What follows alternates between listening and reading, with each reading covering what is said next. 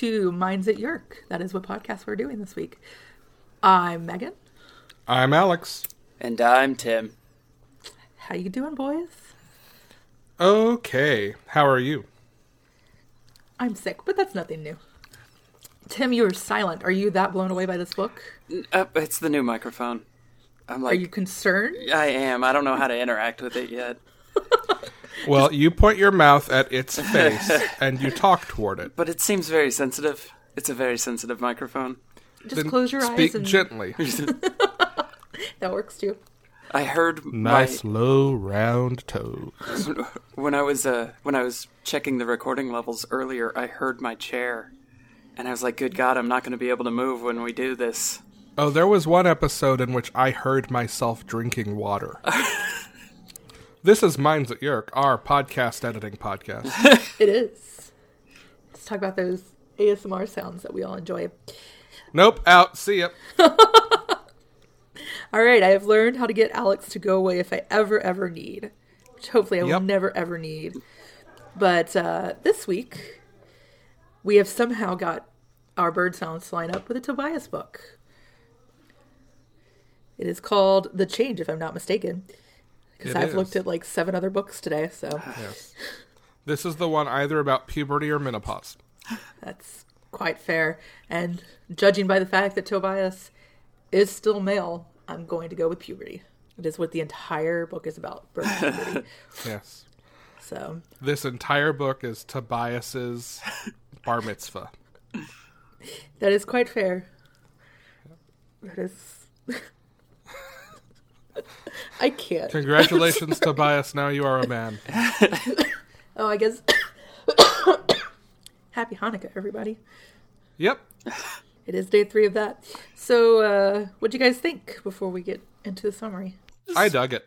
Yeah, I did too. It was really good. Did you? Because it sounded like you were about to say something. Well, I was going to say something about the cover, but I don't know if I should. It's kind of spoilerish, and I haven't done my recap yet, so I might hang on to that one until a little bit later. To be fair, it does show him as a human on every single cover, even though... Yeah, but this was the one where I thought about it, and since it's only like the second one... Did it not occur to you that the flip book in the bottom corner is a bird turning into a human? Oh, no, it absolutely did. And I was like, this is stupid. He's a bird. That's what I thought about on the cover, too. I was like, why do they show him changing? He doesn't change. Such a Jake. I know. I know. Such a Jake. The answers were right in front of me the entire time. All along. Yeah. All this time, they were staring you straight in the face. Yeah. The poor snowman. This is, I think, the first one to make me tear up. Oh, I did tear up at the very end of this. Was reading and walking home and had to stop for a minute because of all the tears freezing to my face. I mean, the last line of this was like, in Hamilton, the orphanage. Oh, I break down every time at that part. It's going to be okay.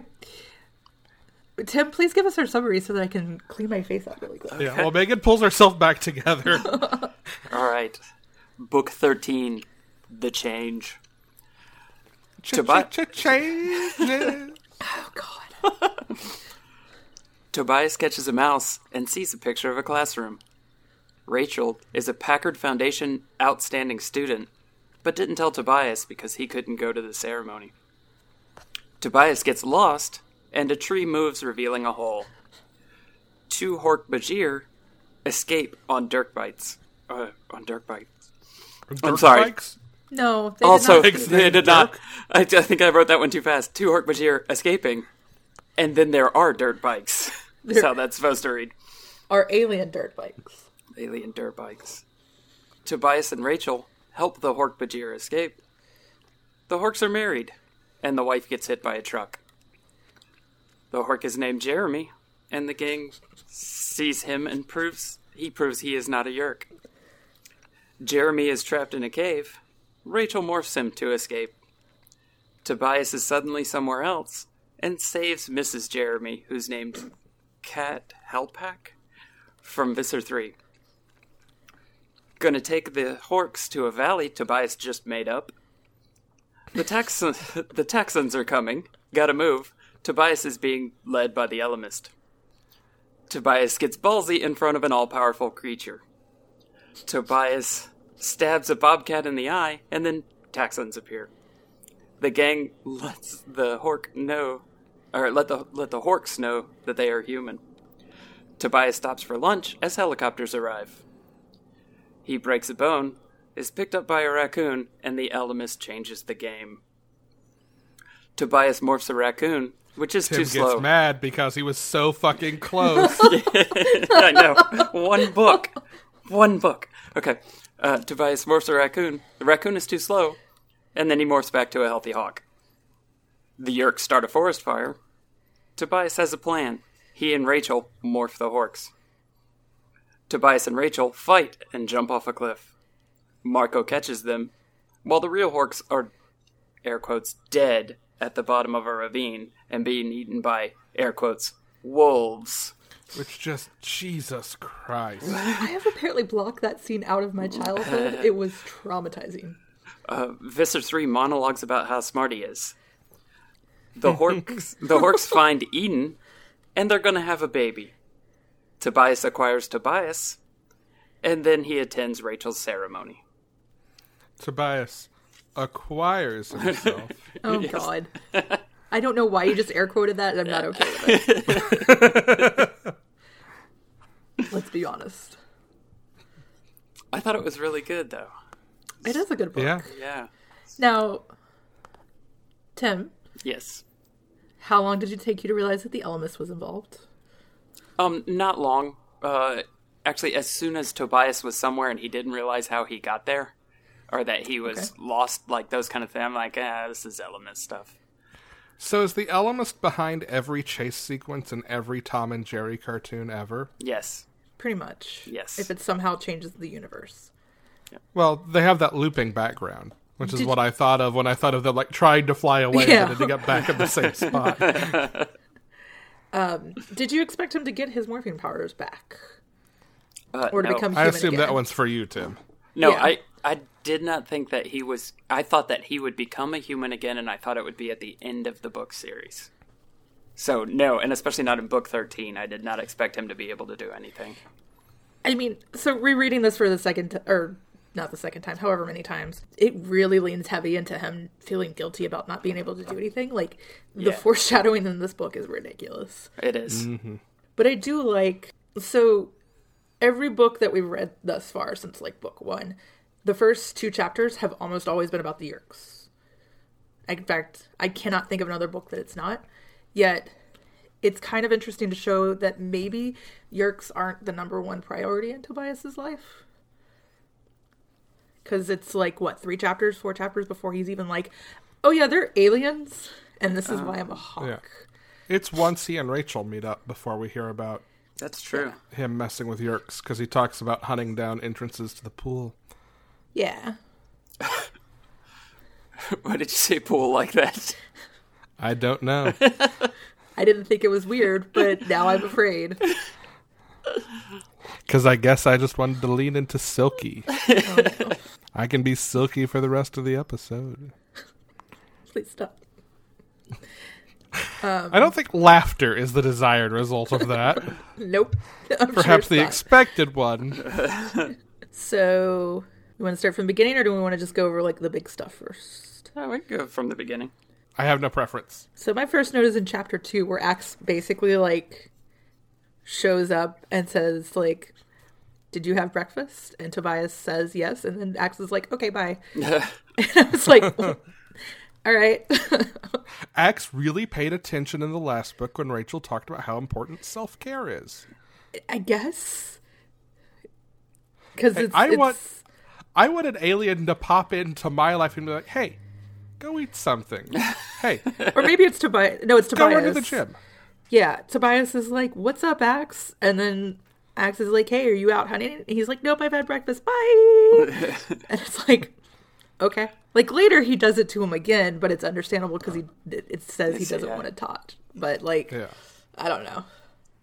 I know that Axe and Tobias become, like, buddy-buddy. I assumed it started in this book more, but it really is not as much as I was hoping. I mean, there's a little bit in it, because he talks about how, like, it's lonely at night, but now that Axe is there, it's a little bit better. Yeah. So, I was a little surprised there wasn't more of that because of how much of the Shorm stuff we got in the Axe book. Yeah, that's true. I hadn't thought about it until like right now, but it's like they did kind of lean into that a lot in the other book about how they would be, Yeah. What if it's like buddies. really sad and Axe thinks Tobias is his best friend, but Tobias just kind of doesn't care? Tobias is too into Rachel to notice. Yes. I mean, he starts this book with the Romeo and Juliet comparisons. Oh my god. Yeah, like which one of you teenagers is going to end up dead before this is all over, huh? if you did not realize that Tobias had a crush on Rachel, this book really, really leans into that. Yeah. But also my OTP, so I'm all for this. But I think you can see it the other way too, with Rachel as mad as she gets at the Alchemist. Oh, definitely. It's yeah. there. And also, it's just... she keeps pictures of him in her nightstand. Yeah, She does. It's true. Also She true. does. I'm not saying it's one-sided. I just said OTP, guys. Yeah. So it's just very, very... Because we don't get as frequent of Tobias books, it's not like a slow burn that we've kind of had with Jake and Cassie. It's like, hey, remember when I was suicidal in my last book? Let me tell you about the girl that I'm in love with now. That's kind of how it feels. Do you think when they get a song, it will be Wind Beneath My Wings? No, because that's not a love song. That's a song for friends where one of them's dying. Details are irrelevant here, right? I mean, sure. Is that really about friends? One of them's dying? It's from Beaches, is it not? I don't know. I'm fairly certain it's from Beaches. I believe you are correct. Sort of. Because they just did a remake where Adina's in it. That is right. Sort of a downer there. A little bit sad. I always thought it was a love You know song. what we need? You know what we need to bring things back up? A thermal. So, nice. can we talk about how, like, a love song shouldn't talk about how their partner's their hero? That seems a little weird. I'm just saying. I honestly don't know if it was originally meant to be a love song, but it is definitely in the Beaches movie. Why is it weird to say your partner's your hero? I also have really, really strong feelings against your partner being your best friend. It's just like this idolization that I feel is part of the reason why divorce is very high, but this is not for this podcast.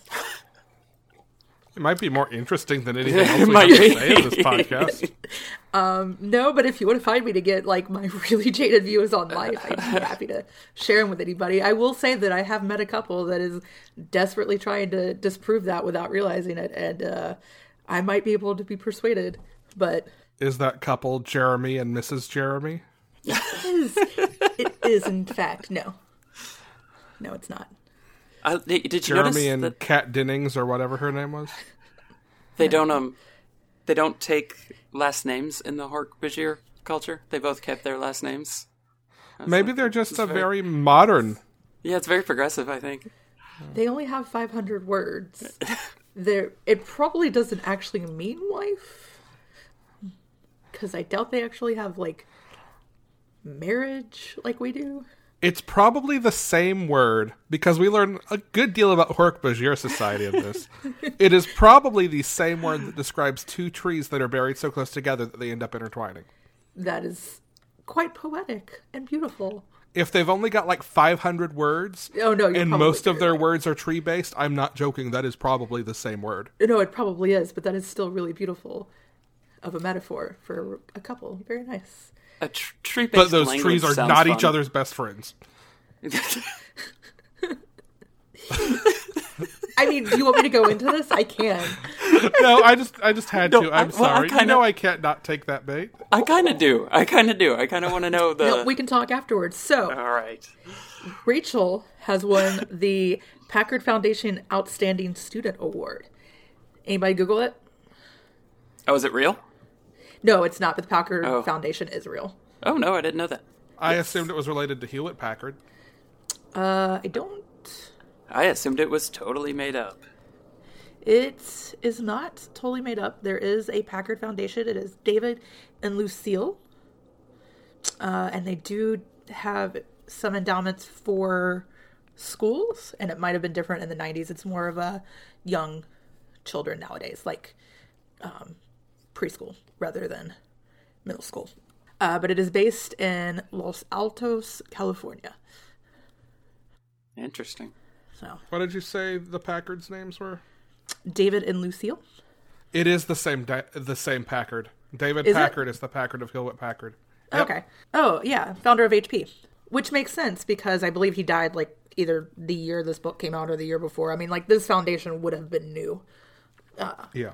when this book came out. So, very much a real thing. Kind of cool. Kind of shitty of Rachel to not tell Tobias. Yeah, I don't get that one. Like, I understand what it says her reason is. And maybe this is just a, like, well, they are dumb kids thing. Yeah. But, like, even if... Okay, here's maybe what I understand less. She didn't tell him because she was afraid he'd be upset he couldn't go. I get that. There is no way that Jake or Marco doesn't say, hey, so you know. I feel like Jake would, and I feel like the fact that Jake didn't is a very interesting stance. Yeah. Although there's not a lot of Jake in this book. There's really not. There's less Jake than anyone else. Yeah, this book really shows me how much Tobias and Marco maybe do not like each other and maybe aren't friends. I love how much I hate Marco in Tobias books. Yep. Like, it is very clear that he's kind of an asshole. Yes. More than kind of. Tim, you are making a face. Do you not agree? I don't hate Marco in any book. Marco has the best dialogue of all the characters. Marco's an ass in this. There was Marco is one time when I remember him making a comment when I thought, I don't remember what the comment was now, but it was towards the end where Tobias even makes a comment about how he ignored the comment. It was probably that he assumed that Tobias ran away for safety. Oh, yeah, that's what it was. That he just flew off. Yeah, that was it. But yeah, that was the one time when I'm like, that was dickish. But the rest of the time, No, it is very clear that Marco is not as positively lit in this book as he is in others. No, that's agreed. Yeah. He's almost like the comic relief in the last Rachel book. Yeah, like, it is very clear Rachel kind of views him as annoying comic relief. Jake is his best friend, so we get a lot more Marco. Marco books, we see how intelligent he actually is, how analytical, maybe how much of a psychopath. But that's not just the Marco books. But it's definitely clear that he doesn't have as great of a relationship with Tobias and Cassie because he just isn't as prevalent in Cassie books. And I don't know, it's kind of almost feels like neither of them are alphas, but it almost feels like an alpha fighting for territory kind of thing. So it kind of feels to me like Marco stood back and watched someone give Tobias a swirly once, and Tobias knows it. Yeah, I could definitely see that happening. Like, he didn't Jake do came it in and stopped it. Yeah.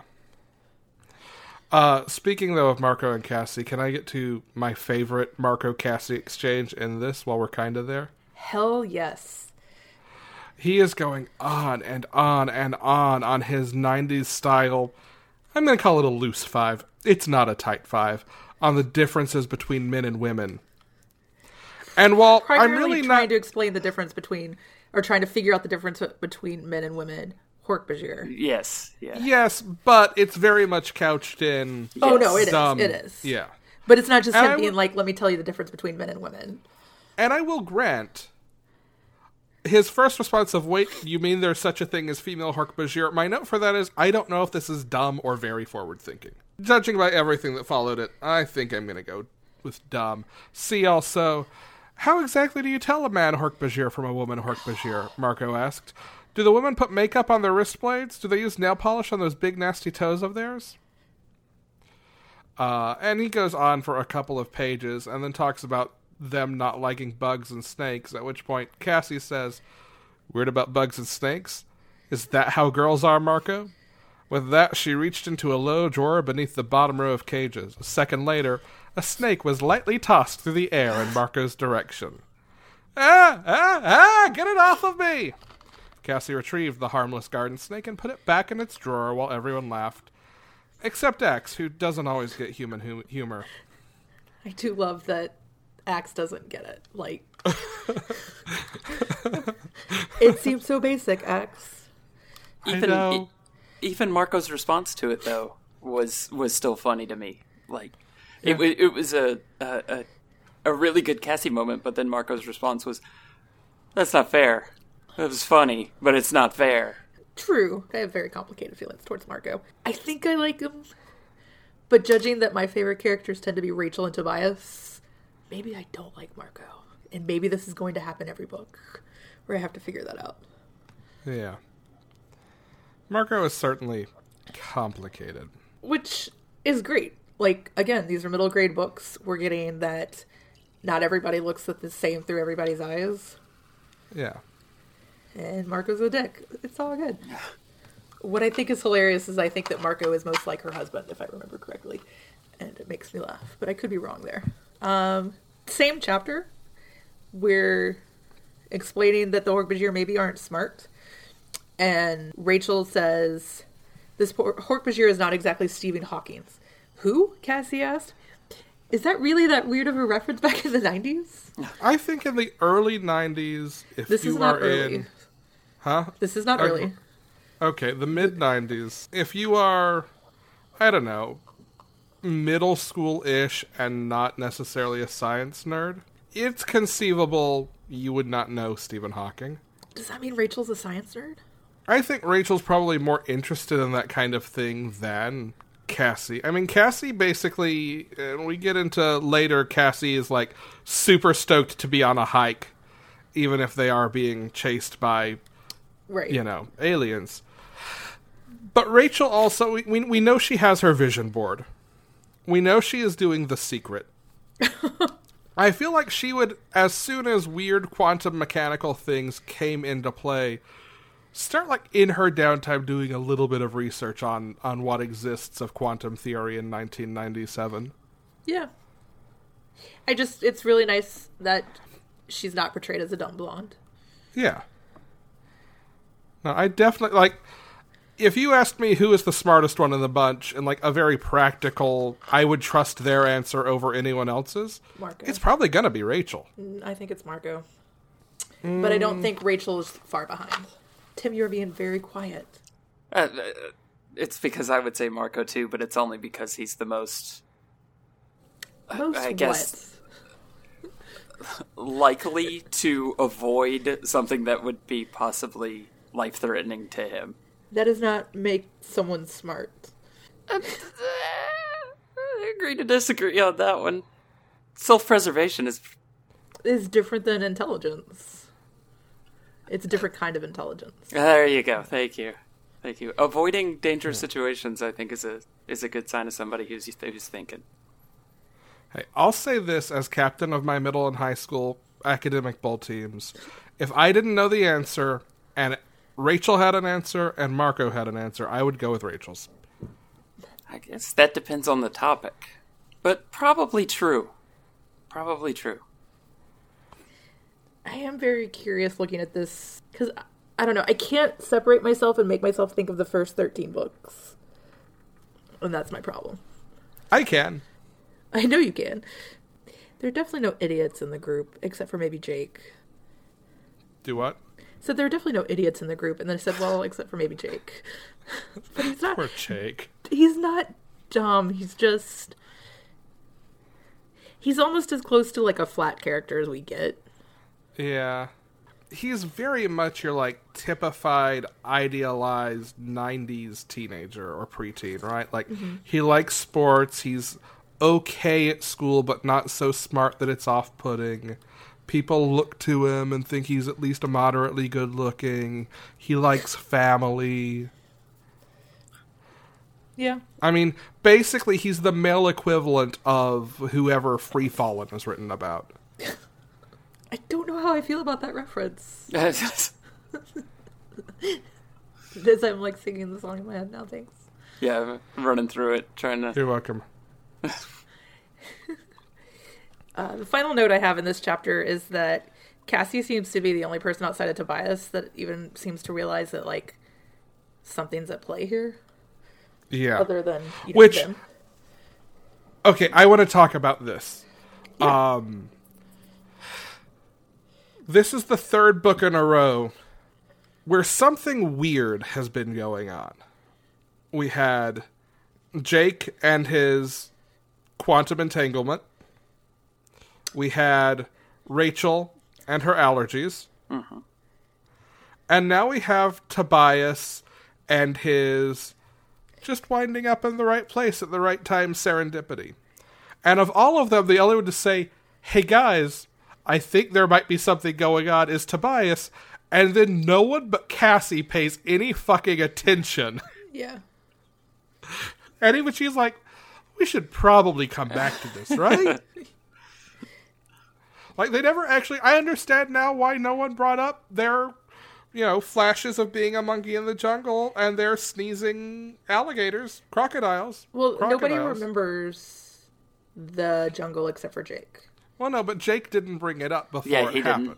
He didn't tell anybody. Right. I get what you're saying. I understand why neither of them did, because apparently no one gives a shit. It's very true. They are a selfish bunch. Also, I find it amusing that you think weird things have only happened 3 books, and I was like, what happened the first 10? But weird things that happen that if they were to just bring up and talk about, they could probably avoid a lot of stress. I mean, that is the definition of most books, is like, hey, let's learn how to communicate people. I understand this. I'm just saying, you were very Tobias right. did do it right. Yes. He does say, I was not going there, something weird happened. And, like, Axe seemed to acknowledge it. Yeah. Axe is probably just like, fucking Ellimist. Yeah, I mean, apparently they talk about it later without Tobias there, because later Cassie's like, yeah, we talked it over and we think the Ellimist is involved. I guess it's probably like while they're flying out. Yeah. It's not like a weird, we don't want Tobias around thing.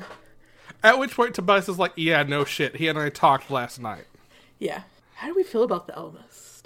This is now the second showing of him. The most interesting character in the story, and I want more of him. Yeah, you take a story that I like and add an omnipotent god character who fucks with time in inexplicable ways. That is going to be my favorite. Absolutely.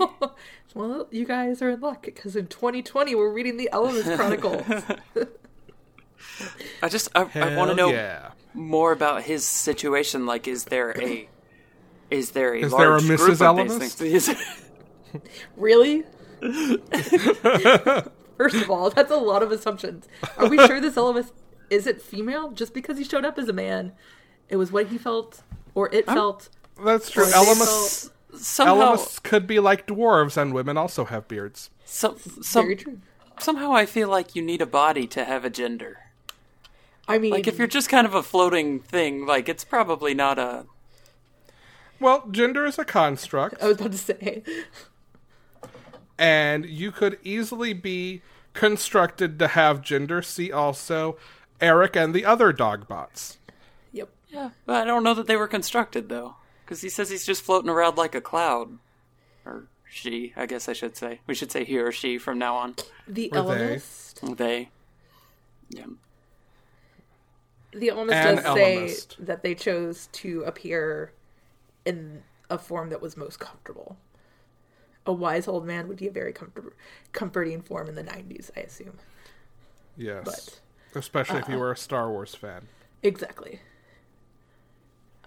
Yeah, now I want to know if Ellimists scooch down to make new Ellimists. Why?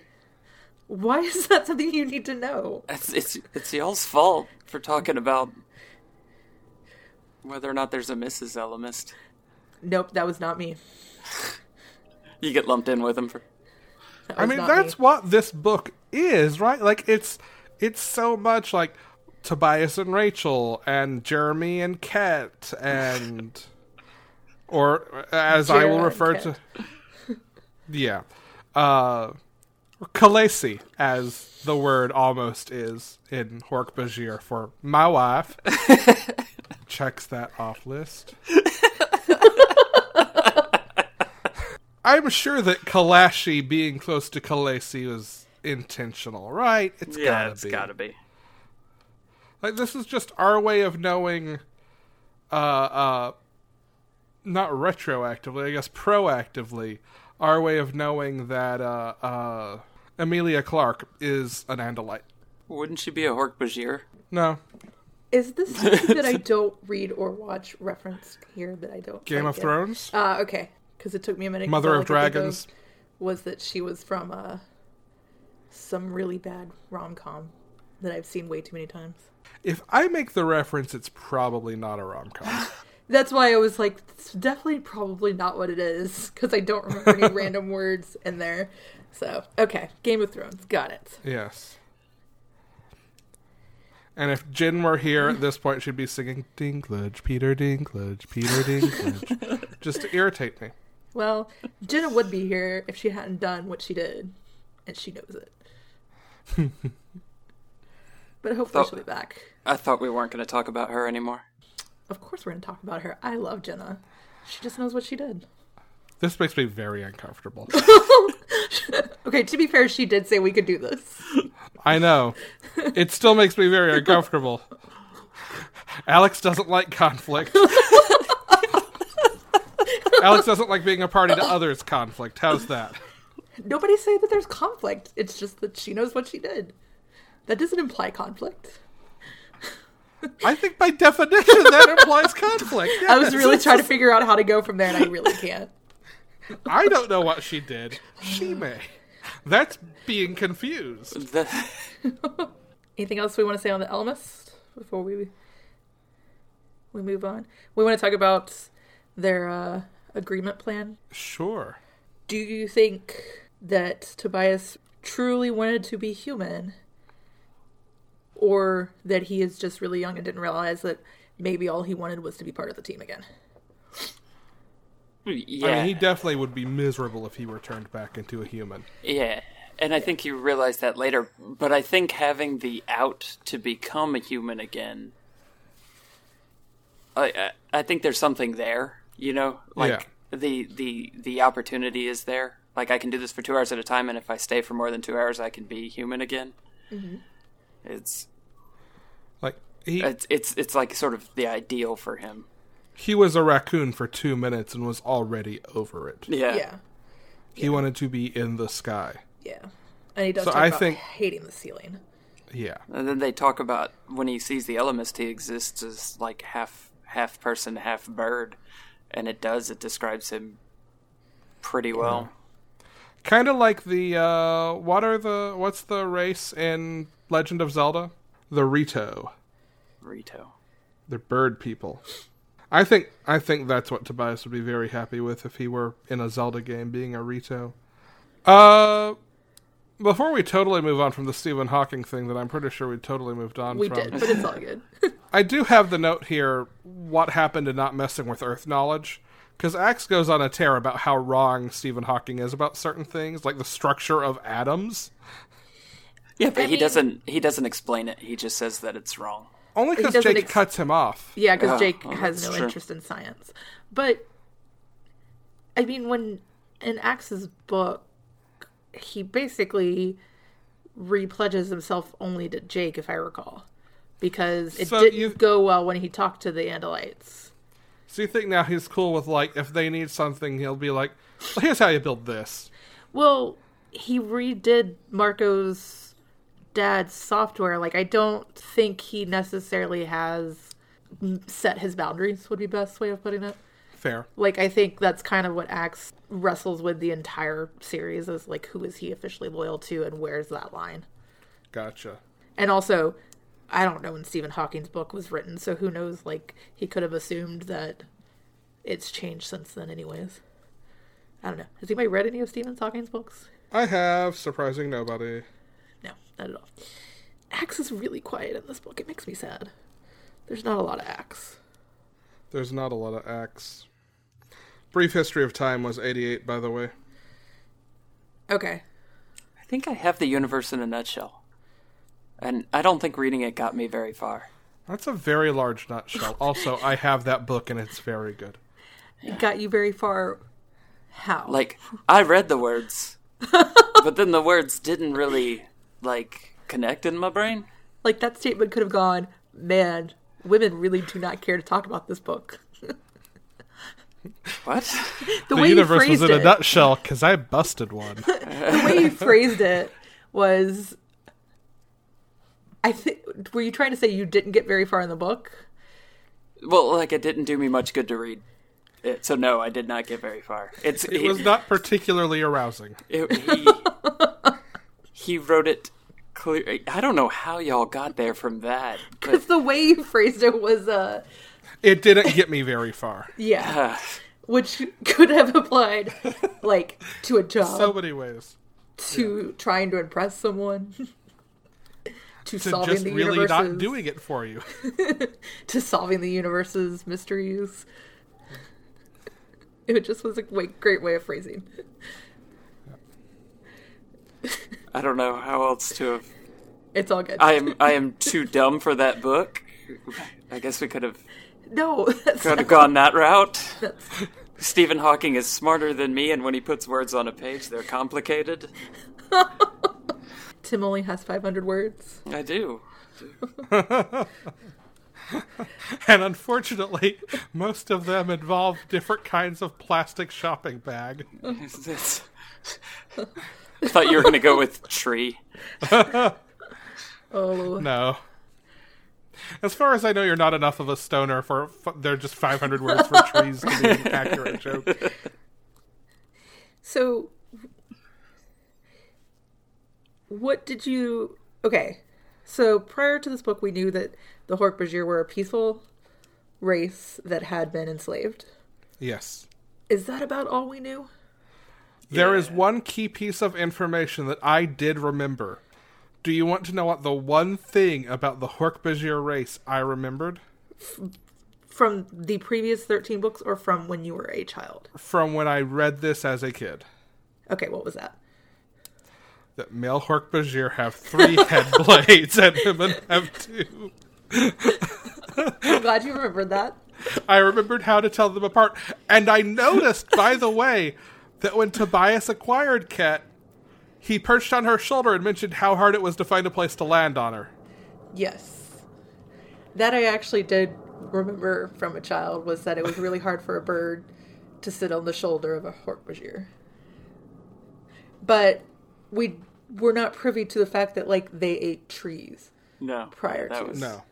That was news. Okay. What'd you think of that? It explains a lot. Because it I was bet kind of... they love whiskey. Probably. There was really, like, no reason for them to be so, like, bladed up if they were so peaceful, but now it gives them a definite reason to be. And, like, every set of blades on them has a different purpose for Yeah. cleaning off a tree. Yeah. Which This is cuts, awesome. and this peels back, and this is for down low. Because, God forbid you squat. But also, I mean, if you've remembering got a the blade on your Hork-Bajir- elbow, Yeah. and you're trying to get something on the ground with your elbow, that's really awkward. Especially if you're 7 feet tall, and you'll probably jab yourself in the sternum with your toe blades. And I also think that Hork-Bajir, the home planet, is like we think we have tall trees. They laugh at our tall trees kind of thing. Probably. I did not remember that they had the quick healing factors. No.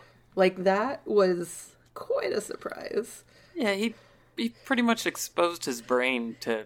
He didn't pretty much. He exposed his yeah. brain. Well, and it doesn't read like Wolverine 2 minutes later there's no scar. He scabs over. Yeah. Yeah. And it, like, still clearly hurts. Yeah, he's in a lot of pain.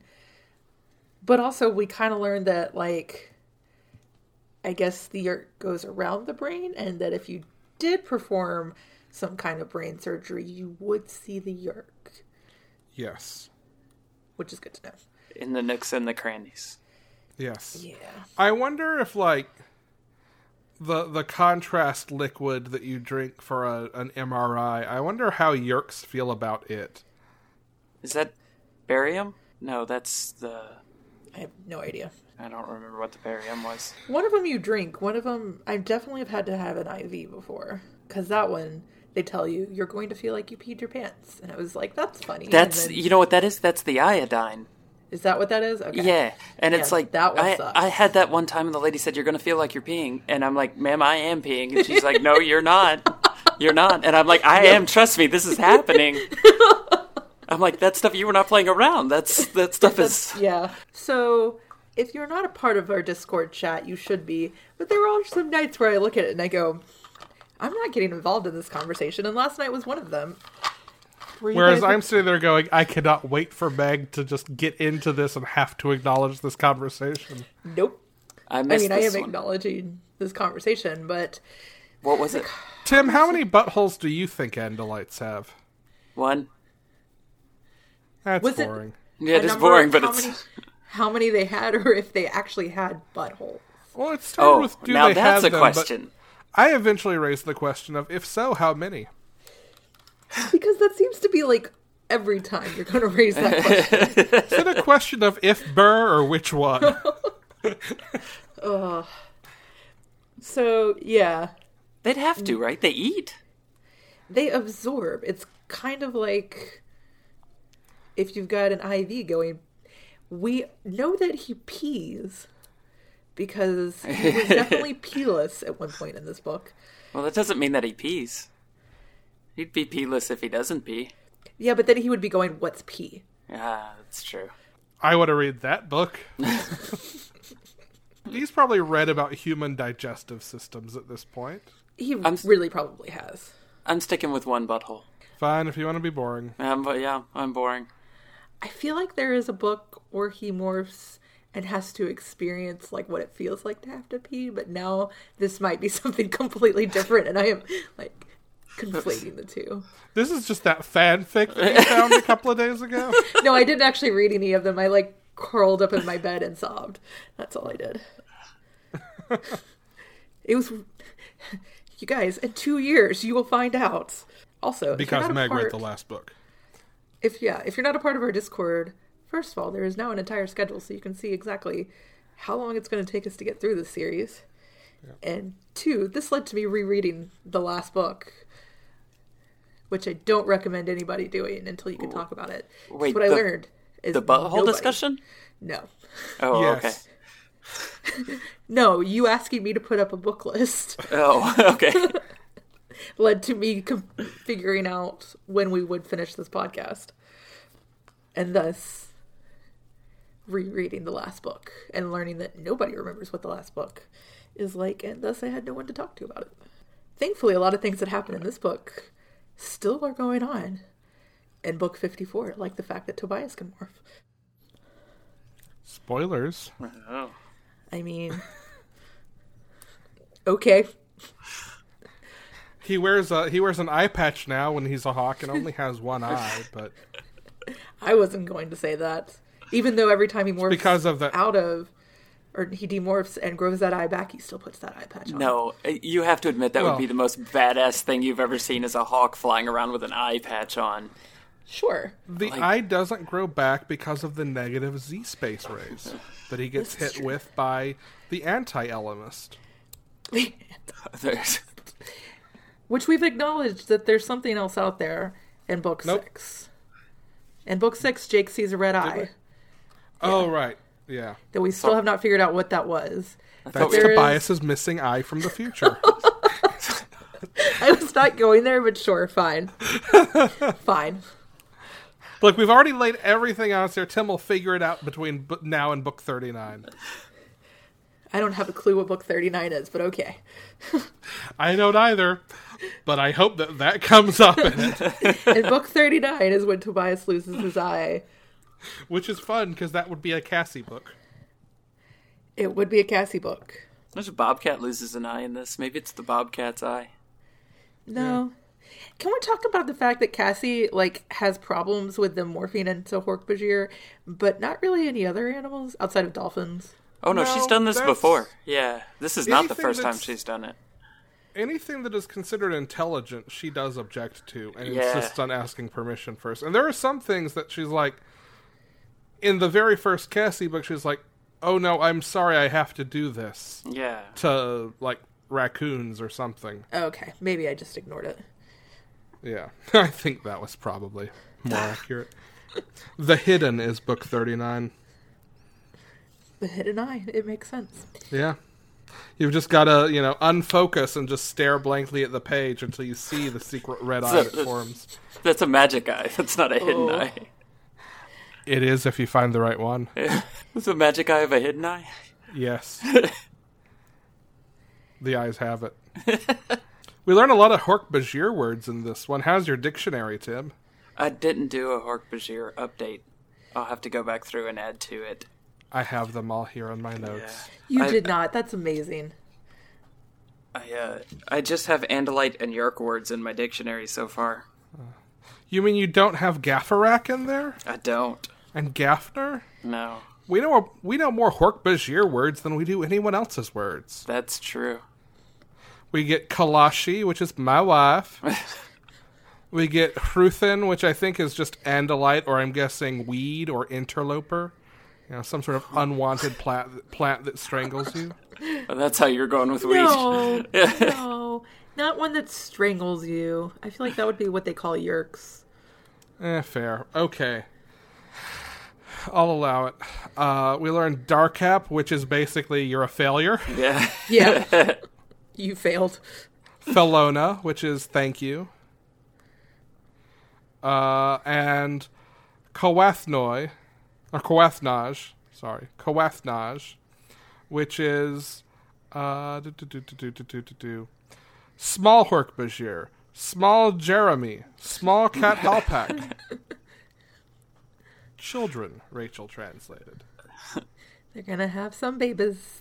Little baby Hork-Bajir, the first Hork-Bajir born into freedom in a very long time. That's really kind of cool. Like, no matter... Oh, okay, I was going to say no matter what happens, but no, if they lose, then that kind of sucks. But, they have taken a race essentially out of extinction now, which is kind of awesome.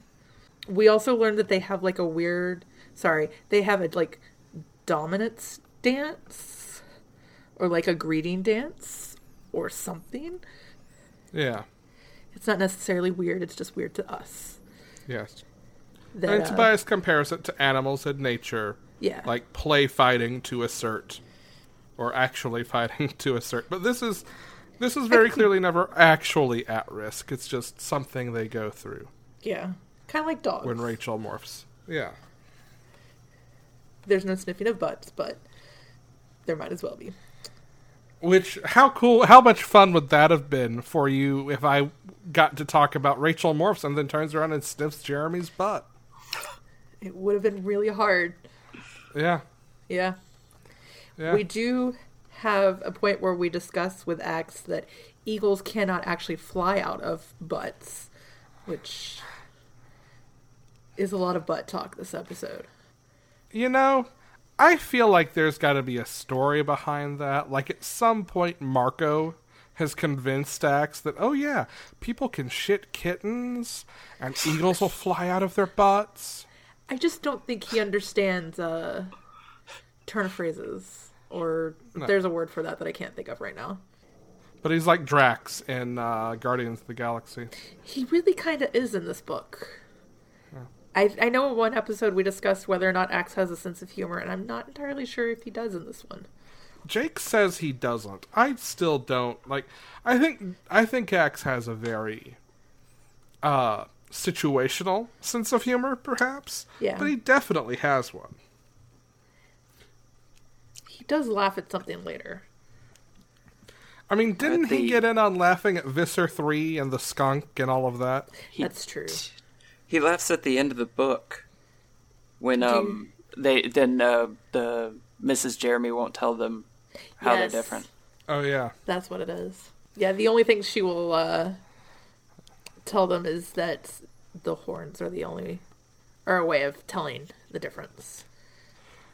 Cat Halpak understood. Jerahami and Cat Halpak different. Jerahami have 3 here. She pointed at her Hordblains.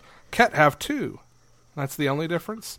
Other difference, too, Ket Halpak said primly. Primly. But only for Hork-Bajir to know. That got a laugh, even from Axe, which just puzzled the Hork-Bajir more. Maybe. What was the old TV ad that was like, I know, and I'm not telling? Oh I man, remember I don't know. those.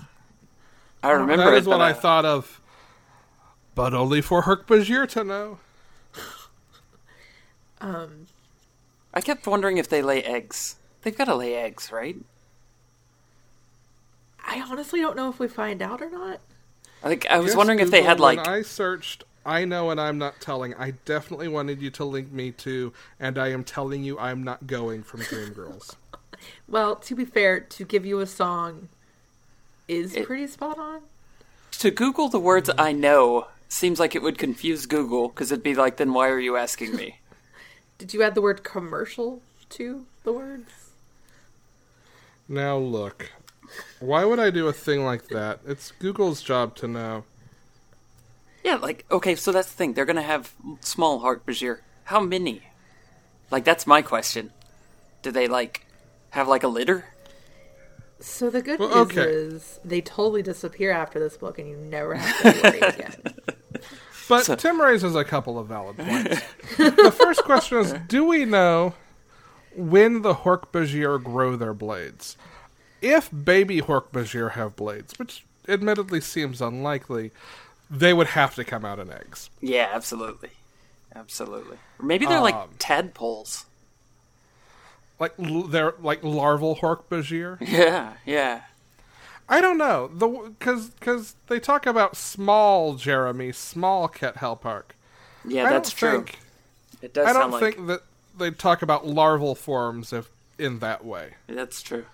So I think they probably are just scale replica Hork-Bajir.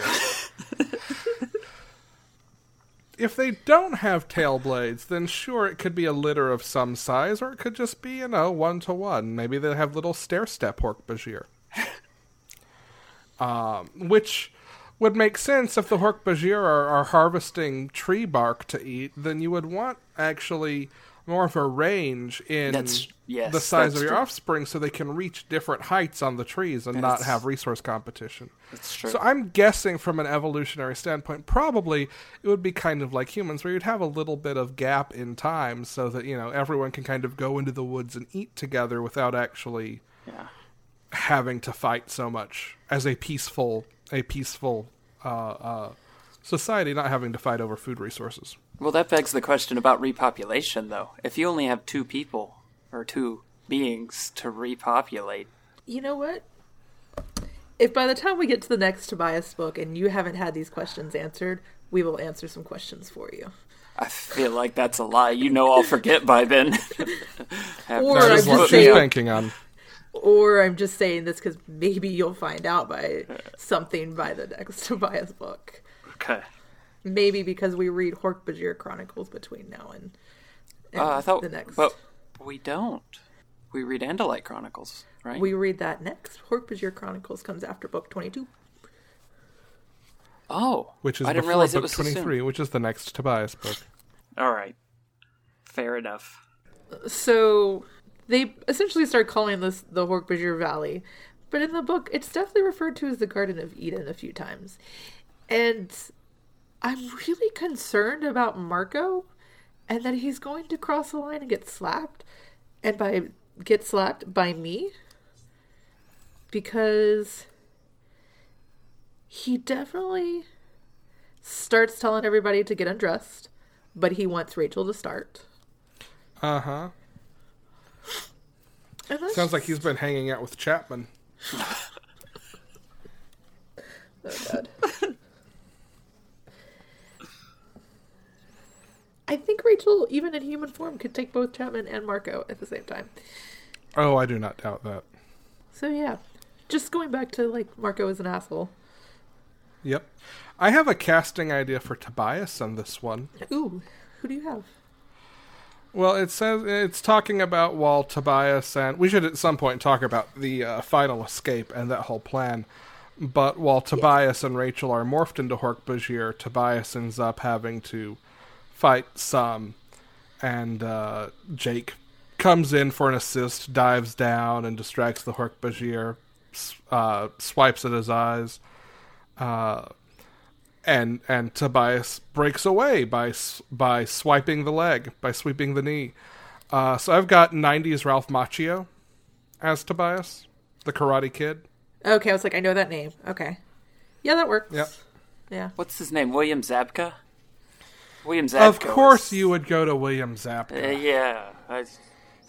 Ralph Macchio was not he was the one who got the leg swept. Just saying. Yeah. Tobias also professes his love for Jake at that point. Yeah.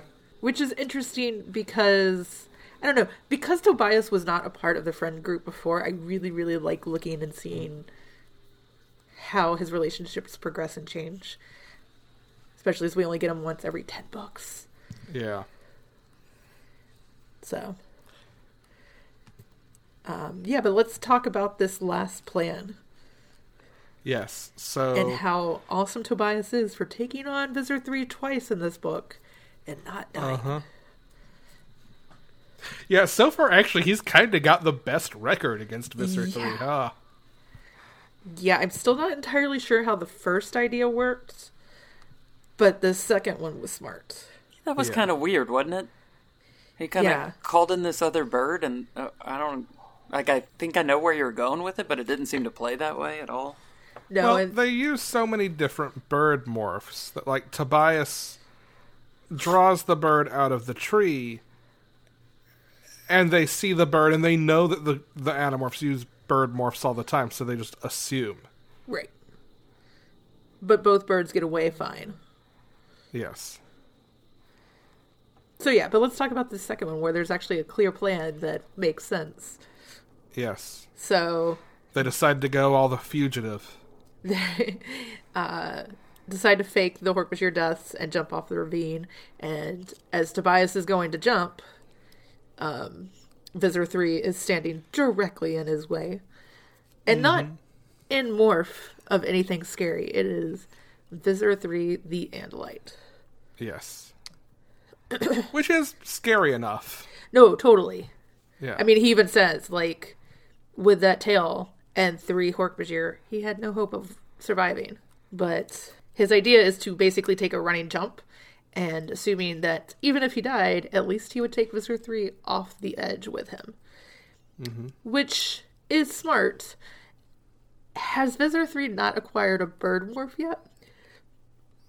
I mean, I'm sure he's got something that can fly. I mostly just enjoy that Tobias decides to play a game of chicken. I mean, it's great. Because bird puns. I didn't go there, but yes, thank you. That was great. Was that the whole reason you wanted to talk about it? Was just so you could... No, that was just a happy accident. Okay. No, what I want to talk about is specifically what comes after Tobias and Rachel throw themselves over the ledge. Okay. Because of the overhang, I could look down and see the floor of the ravine. Marco, as the gorilla, has caught them at this point. Down there on the sand lay the crumpled forms of 2 very dead-looking Hork-Bajir. At which point I'm thinking, okay, they threw a couple of dead Hork-Bajir bodies over. Same, that's what A pair of hungry wolves were already tearing at their, quote, dead flesh. Jeremy and Ket Helpeck lay still as Cassie and Jake, who are gonna be fucked up after this, who had to fly down to the ravine and morph from falcon to human to wolf, pretended to begin devouring them. Fortunately, Hork-Bajir can stand a lot of pain. So they're pretending to devour them in as much as they're leaving the Hork-Bajir alive. They're eating the fucking Hork-Bajir. Yeah. They're at least biting into it. I cannot... And ripping flesh out. I am surprised that it's Cassie and not Axe, and that Cassie had, like, no reserves. Like, did we just run out of pages? I mean, maybe it's date night. Oh, really? And it's Jake and Cassie. I need you to not. No.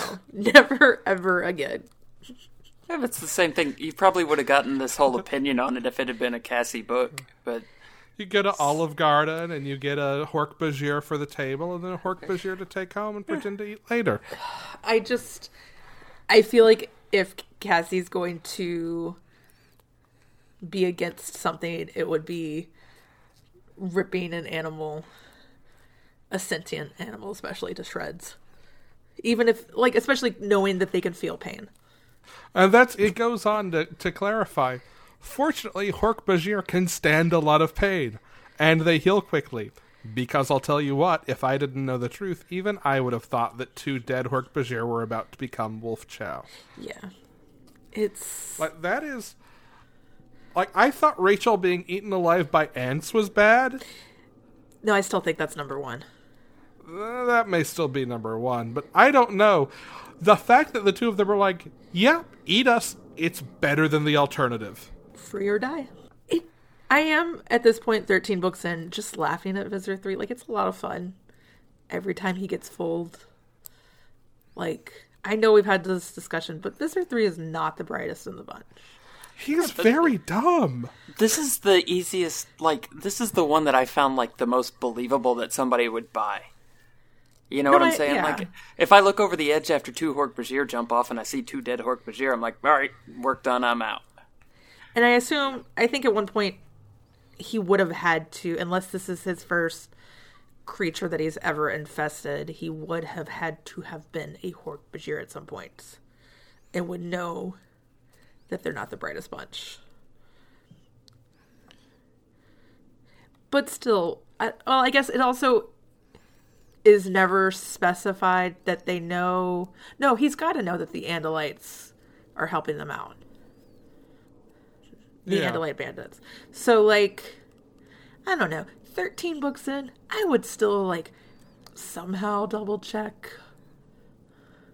Send some Taxons down, maybe. I mean, to be fair, I doubt Visitor 3 has ever read any comic books.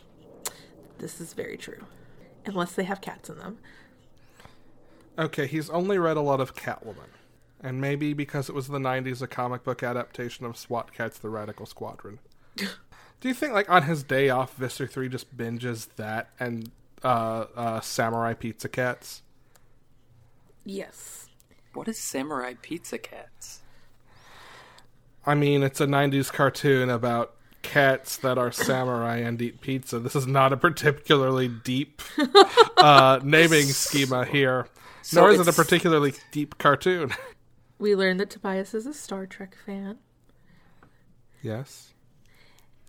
And if the Ellimist had given you the chance to go back the day before you meet an alien and your life completely changes, would you have told yourself not to go? Nope. I'd still meet the alien. Now, if I could pick a random day to redo a thing, maybe. Nope, that's not what it is here. This book made me not want to have seen Star Trek Beyond because I got really mad about it again. When they come out in the dirt bikes. It's such a ridiculous idea, a dirt bike in a Star Trek movie. I thought you were talking about the dirt bikes in this, which I don't remember either. That's what it made me think. How dare any sci-fi franchise have a speeder bike chase through the woods? Return of the Jedi. Not a speeder bike. Speeder bike I'm okay with. This is a dirt bike like you could go and buy down the road at the Kawasaki dealership. It's an alien dirt bike. I don't think it's an alien dirt bike. I think not? It's hovering. They make a big... this? Yes. No, it's not. No, hold on. It hovers up out of the hole because that's how space elevators work. Yeah. But they are normal terrestrial dirt bikes because they talk about how funny it is to see them on actual dirt bikes. Yeah, they said it's a Yamaha or a Kawasaki, you know? Yeah. They hover out of the hole. I did read this wrong. Okay. Yeah. Yeah. But I totally was imagining. All I could think of was that Star Trek movie and how mad I got during the Star Trek movie when that happened. Which one is that? The newest the most one. recent. Yeah. I haven't seen it. I think that's the only one I have seen. I've seen the first How? J.J. Abrams Star Trek, and I'ek seen Into Darkness. I'm not a Star Trek fan. Wait, which one's Into Darkness? The one with second Benedict Cumberbatch. Yes. Oh, then I haven't seen the newest one. I have seen the one with Benedict Cumberbatch as the voice of something. No, that's The Hobbit. I know which movie I'm thinking of now. You've seen the one Wait, with hold on, Benedict did you Cumberbatch as not Khan. Did you just confuse Star Trek and the Lord of the Rings? Yeah, but it's because she's allergic to Star Trek. I don't even know where to go from this. That's the one with Benedict Cumberbatch. Oh yeah, I've seen. Oh no, that was Lord of the Rings. That was Lord of the Rings. I've seen both. All Benedict Cumberbatch movies exist in a singularity. All that have been, all that will be. Look, Once you see one of them, you have seen them all. I've seen both. In my mind, they came out fairly close together, and I had to sit there and think for a minute. Was he the bad guy that was actually his face, or the bad guy that was maybe just a dragon? No, he was definitely the dragon that Kirkins talked about. You got it. Look, and the Grinch is Doctor Strange. They are all the same. This is my point. Time is a flat circle, but Benedict Cumberbatch's acting career is a singularity in the middle of the circle. It is the single point that all of time is the locus of all points equidistant from. So, the Ellimist takes Tobias back to the day before they go through the construction site. Mm-hmm. And Tobias debates saying something to himself. What would you have said? No, I don't know if I want to hear this.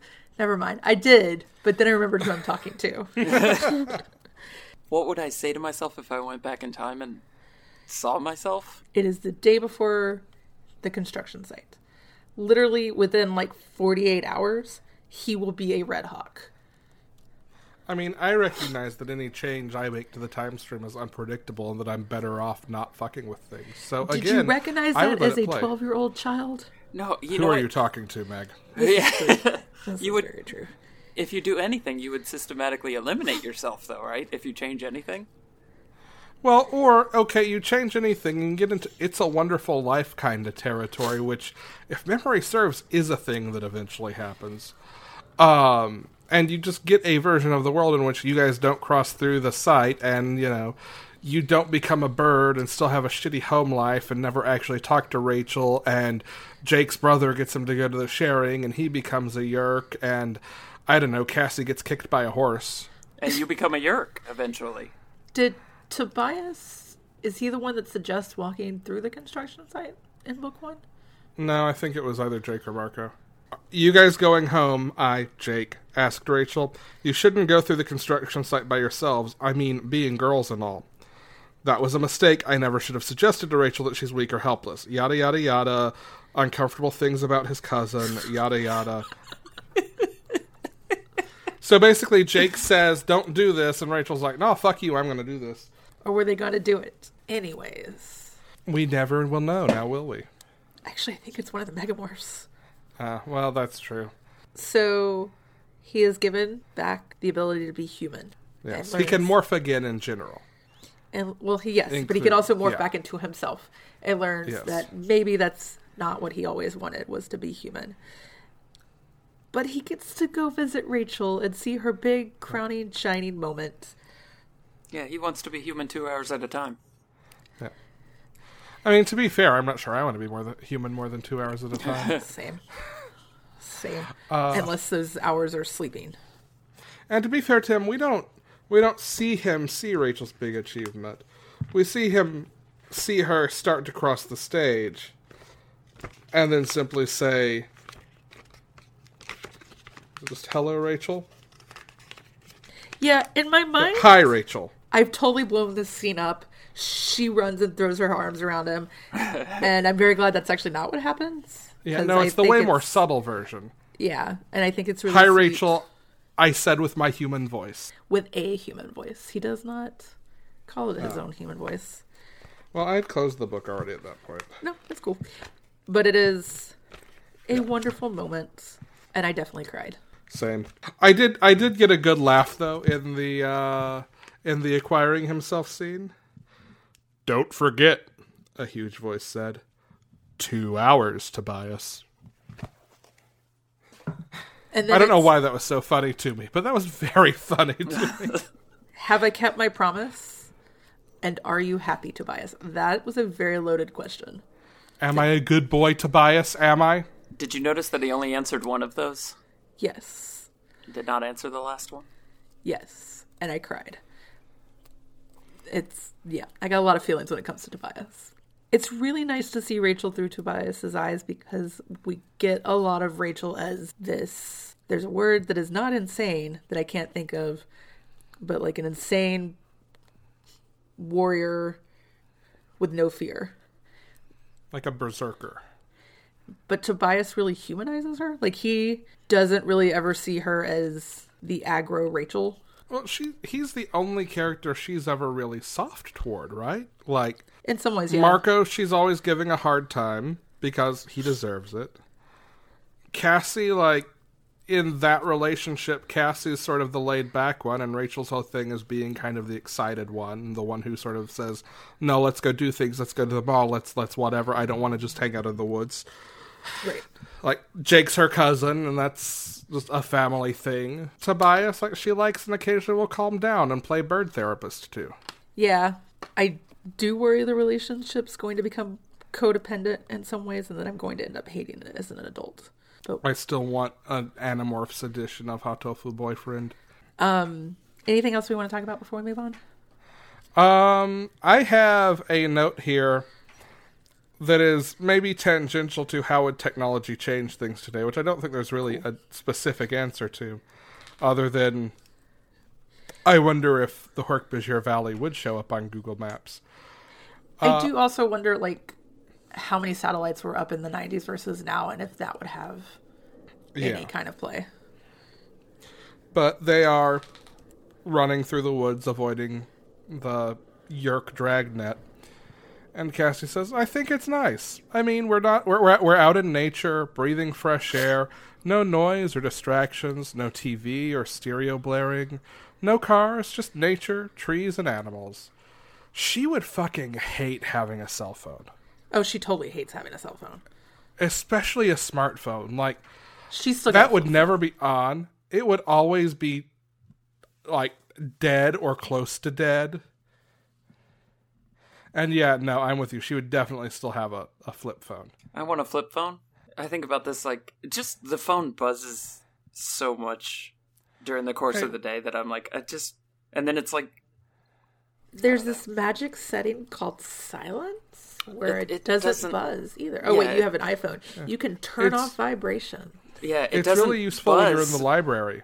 But then by the time you get there, all those messages are there and all those notifications are there. And sometimes it'd be nice if they just weren't there. You can turn off notifications. I think y'all are missing the point. Talking to you if that's what you would prefer. No. I don't know. I tried to make a Doctor Who joke and no one caught it, so it's fine. I totally didn't hear it. I'm sorry. You suggested silent, and I said it's really useful in the library. Oh, that is great. Yeah. Which, there's something I want to talk about. It's a conversation that we figured out a couple of nights ago in our chat that we used to plan the show and mostly bullshit the other 13 days of every fortnight. This is very true. Which characters would have which doctors as their favorites? Yeah, so I agree with everything we decided. Tim didn't really weigh in on this, but also, Tim, what is your relationship to Doctor Who? I've seen some episodes. Have you seen a full season of any of them? Yeah. Okay. Both Capaldis. There are 3 Capaldis. No, there's not 3, is there? Then yes, I've seen all 3. I've seen all of Capaldi's run. I thought it was just 2 years. And then I saw the first episode of Jodie Whittaker. And I used to watch a lot of Tom Baker when I was a kid because my dad watched it, but that was worthless to me because I did not understand it at all. This proves my point, though, on who Jake's favorite would be. All we're proving is that maybe, again, Tim is Jake with this. Tim is Jake. Yeah. I've seen some of Matt Smith and I've seen some of David Tennant, but not enough to matter. It was Capaldi when I really started watching. Oh, really? I thought it was Matt Smith. Interesting. Oh. Jake's favorite would be Tom Baker because he's not particularly invested, but watched it with his dad and Tom. That's and exactly we'll come back to that in a moment when we get to Tobias. That's exactly the story that I just gave about but my relationship to Tom Baker. Did you read the conversation? Oh, okay. I mean, I like scrolled through it, but no, that's legitimately like I used to watch Tom Baker with my dad. The conversation started with Tobias's would be Colin Baker. And I said Rachel. Because it's the weirdest fucking answer. It really is, yes. Rachel and Cassie both love Tennant because Tennant is ridiculously hot. But they would argue over their second favorites, Capaldi and Smith. I don't know. Would that really Capaldi be the reason? Or Eccleston? Would that really be the reason that they choose David Tennant? Would it not be a deeper reason to enjoy David Tennant's work than he's hot? Did you not read the last book? These are preteen girls. Yeah. I also did argue that if there were more than just an episode of John Hurt, Oh, totally Rachel's agree. would absolutely be John Hurt. Yeah. No, because my comment was that Rachel's starting to understand Eccleston. But yes, she would love John Hurt. Okay, for a guy who doesn't know a lot about Doctor Who, I did love the War Doctor a lot. Yes. Then we both agreed that Axe would be insufferable. Yes. Because he would point out things that are wrong and just would not be a lot of fun to watch with. And also, like, things that were right he'd find really boring. Like, there's Yeah. no middle for Axe on this. And I also Axe said would would be prefer Downton Abbey. Axe would probably love Downton Abbey. They got a lot of food in Downton Abbey. And he would be confused as to why the Doctor is human. Although you did talk about Axe and fish fingers and custard. I still think he would like fish fingers and custard. But No, I don't think so. he ate a cigarette butt. Okay, you might have a point. I mean, I'm guessing there are probably taste buds where he's like, oh no, I don't like that. I just don't think we've kind of learned what those are yet. Then you said Marco has petitioned for more Torchwood, which is definitely true. Yeah. He would not have a And, like, favorite is- Doctor. Constantly pestering everyone to sign his petition for Torchwood. Yes. So now give your Jake argument. You mean Tobias? Well, the Jake and Tobias thing? Yes. Okay, so Tobias would have at some point told Jake, oh yeah, Baker's my favorite. And Jake would have assumed Tom Baker, not realizing Tobias meant Colin. And eventually Jake would figure it out, but he wouldn't say anything because that's Jake's MO, right? Like, he's going to quietly suffer for stupid reasons. But he'd just more and more and more resent it when really all he wants to do is watch Remembrance of the Daleks.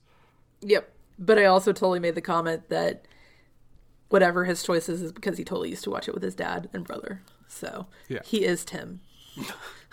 Yeah. And I weighed in that Eric would only watch episodes with K9. That is great, yes. That was my other comment. Yes. Anything else about book 13? At one point, Axe goes on a bender where he basically describes truthiness. What? There's already a real live alien among you, Axe pointed out. Oh, yeah. Me. But I have learned about human society. Humans invent all sorts of things that are not true. I have seen photographs of aliens in human newspapers. Do most people believe them? I'm like, Axe is sitting here predicting a lot of things about the mid to late 2010s. Who is giving Axe copies of The Inquirer? Marco. Okay. See here? People can literally shit kittens and eagles fly out of your butt. Who's letting Marco bring reading material for Axe? Nobody's letting him. This is just this thing. Remember in Axe's book, who was it who took Axe into society and took him to school to learn about things?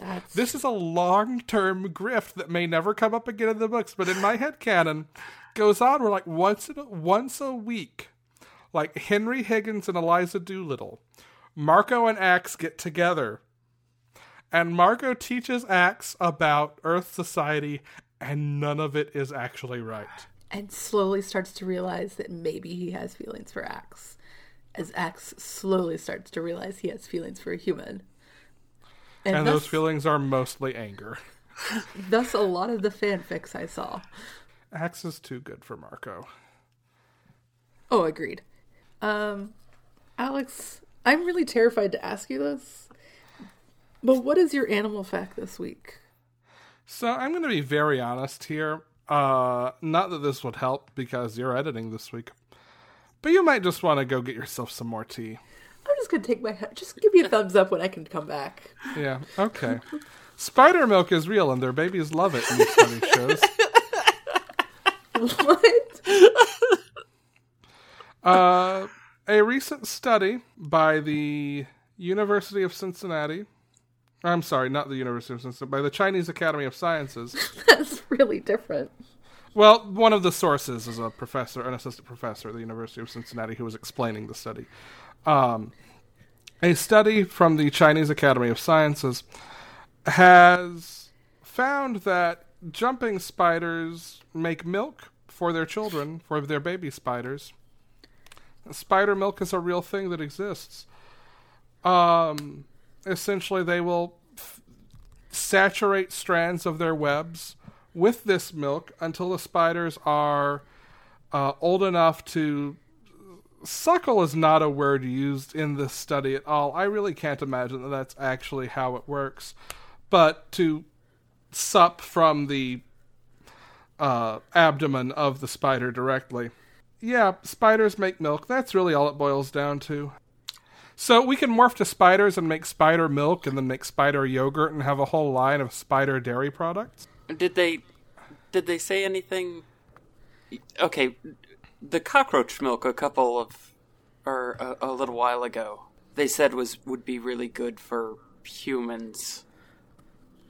What cockroach milk and who is they? Did you not read this article? Surprisingly, no. Okay.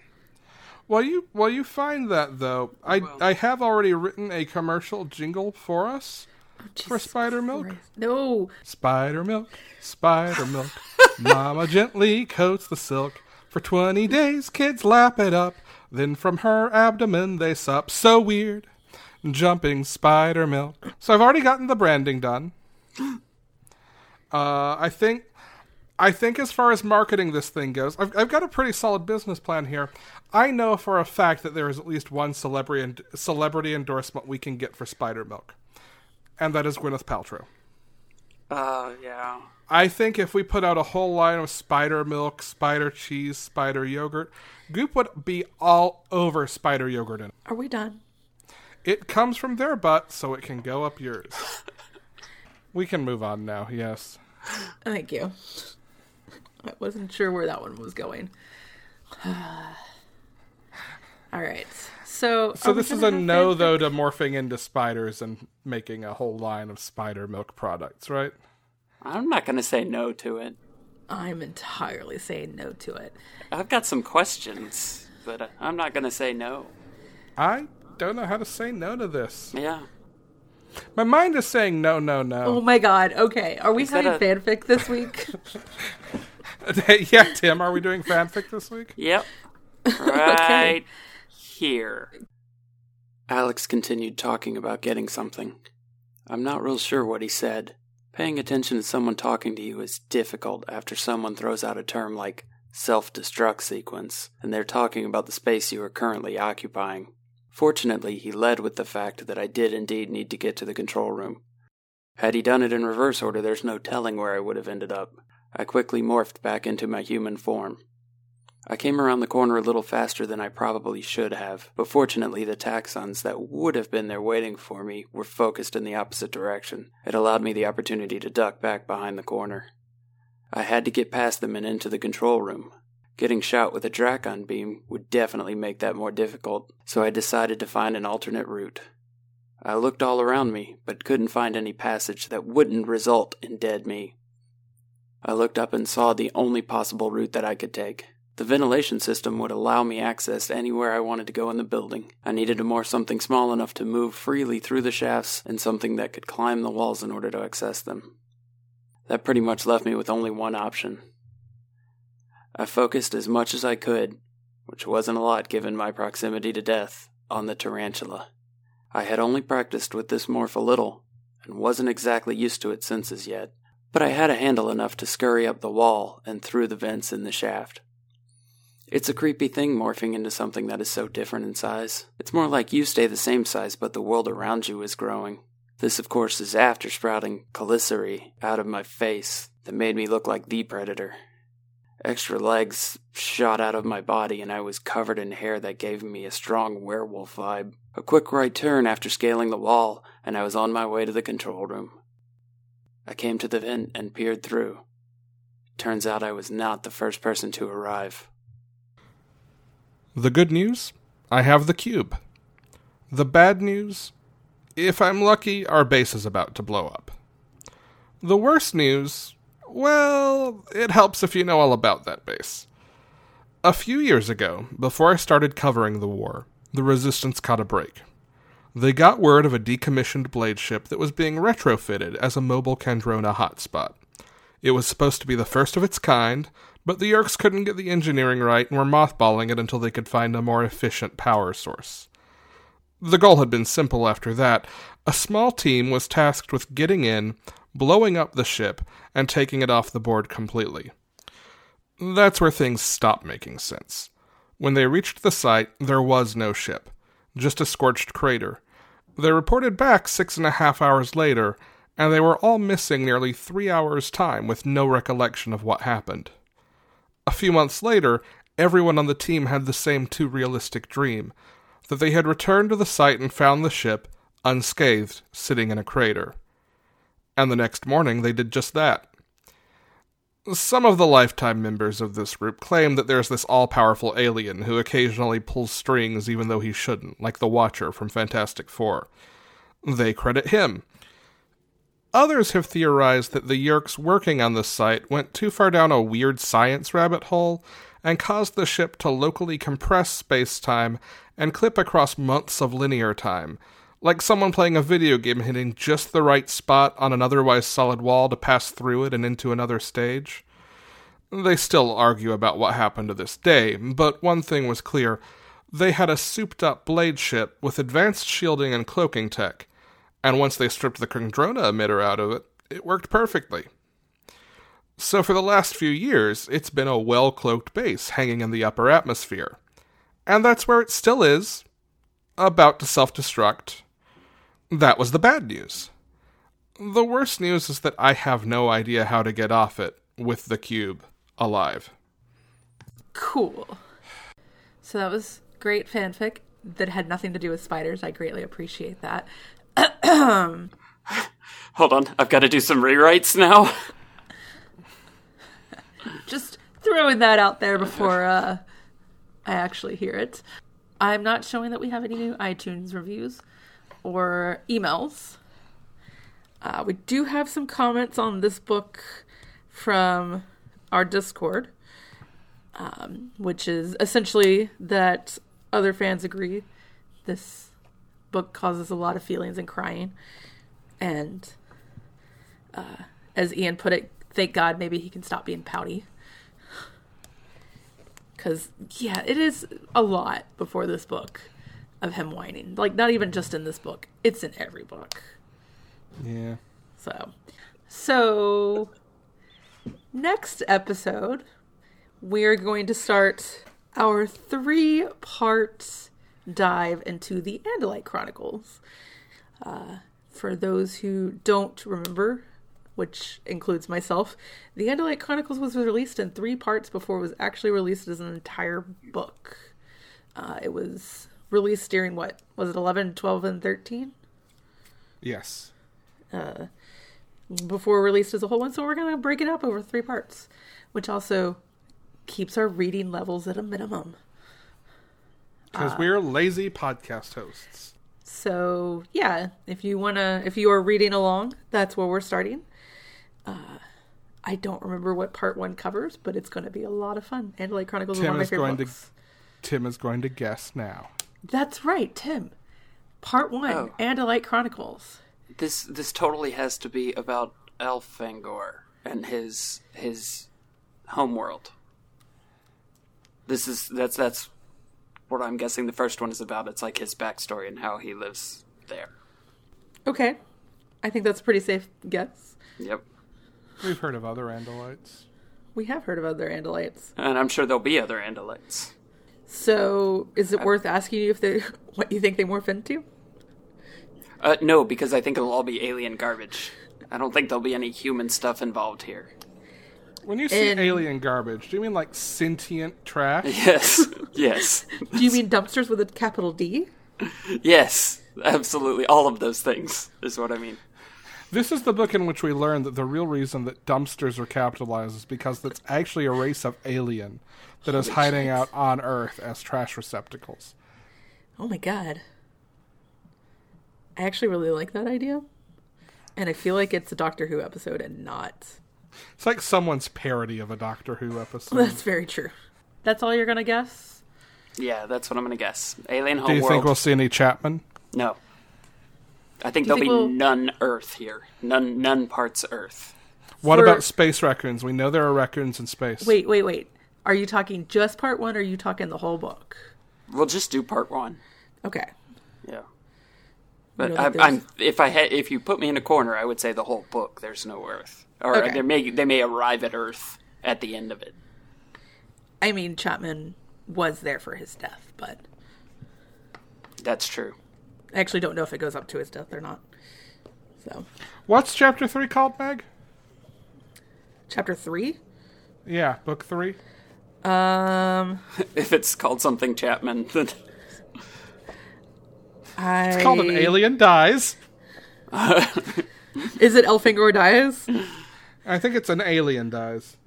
So, Elfangor's Journey, Aloran's Choice, and An Alien Dies are the 3 parts.